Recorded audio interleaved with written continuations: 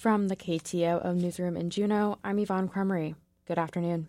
Juneau restaurant Black Moon Coven, known for its bone broth soup and witchy decor, closed last week after 2.5 years. Its owner is training to become a death doula, someone who provides emotional and spiritual support at the end of life. KTOO's Katie Anastas has more.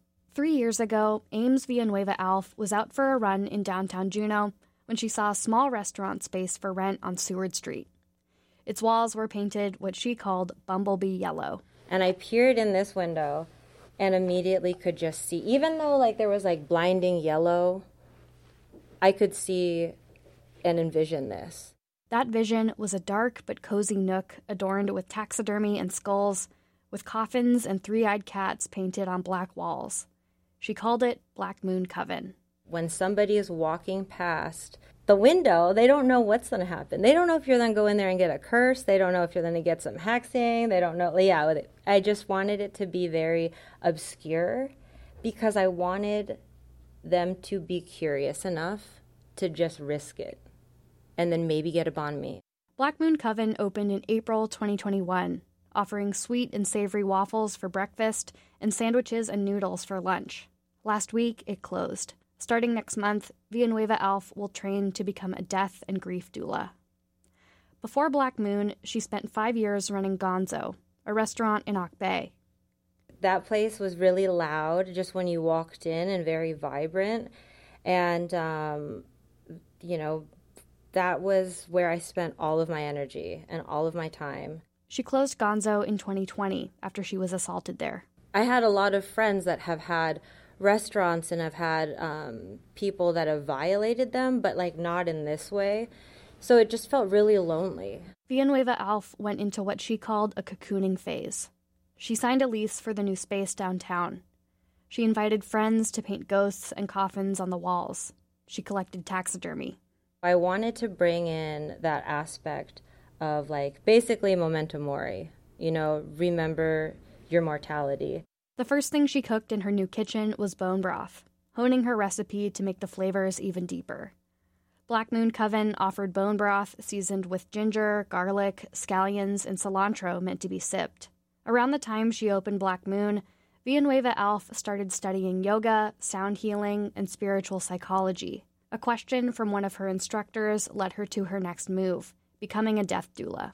And it was, if you could be something for yourself when you were a child, what would you be? What would you need? And can you bring that out right now? And I was thinking about how badly I would have wanted somebody to explain grief to me. Now she wants to help people at the end of their lives and their loved ones experience death and grief in a healthy way. I want to give people life recipes for how to suffer well. For now, she's grieving the closure of Black Moon Coven. She'd spent the last few days gifting decorations to friends and her staff of 7. Pretty soon, it would be time to paint the black walls white. Still, Villanueva Alf says closing Black Moon feels better than closing Gonzo. It's on her own terms, out of excitement for the future rather than ties to the past. In Juneau, I'm Katie Anastas. Each year, many places in Alaska are seeing their first frost come later and later. The longer growing season could allow Alaska farmers to grow crops that were once rare in Alaska, but other changes brought on by climate change will cause new farming challenges. KTOO's Anna Canny has the story. In October, fall gives way to winter across much of Alaska. At Calypso Farm, Tom Zimmer has just wrapped up for the season.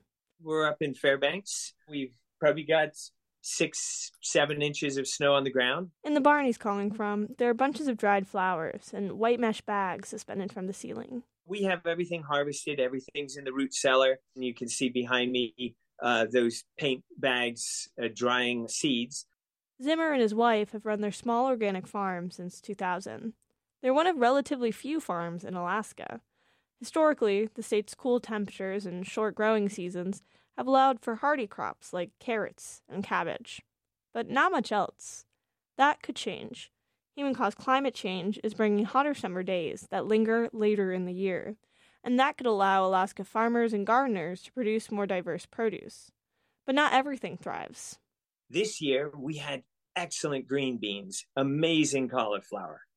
But other crops bolted. It was too hot. But on the nearby experiment farm at the University of Alaska Fairbanks, warming conditions have helped researcher Glenna Gannon grow some fruits and vegetables for the first time. We're successfully able to grow things like artichokes and field-grown tomatoes and peppers and corn here in Fairbanks now. I don't think 30 or even 10 years ago that would have been successful. At the farm, 9 of the 10 latest first frosts on record have occurred since 2001. And according to university climate researcher Nancy Fresco, that pattern will likely continue.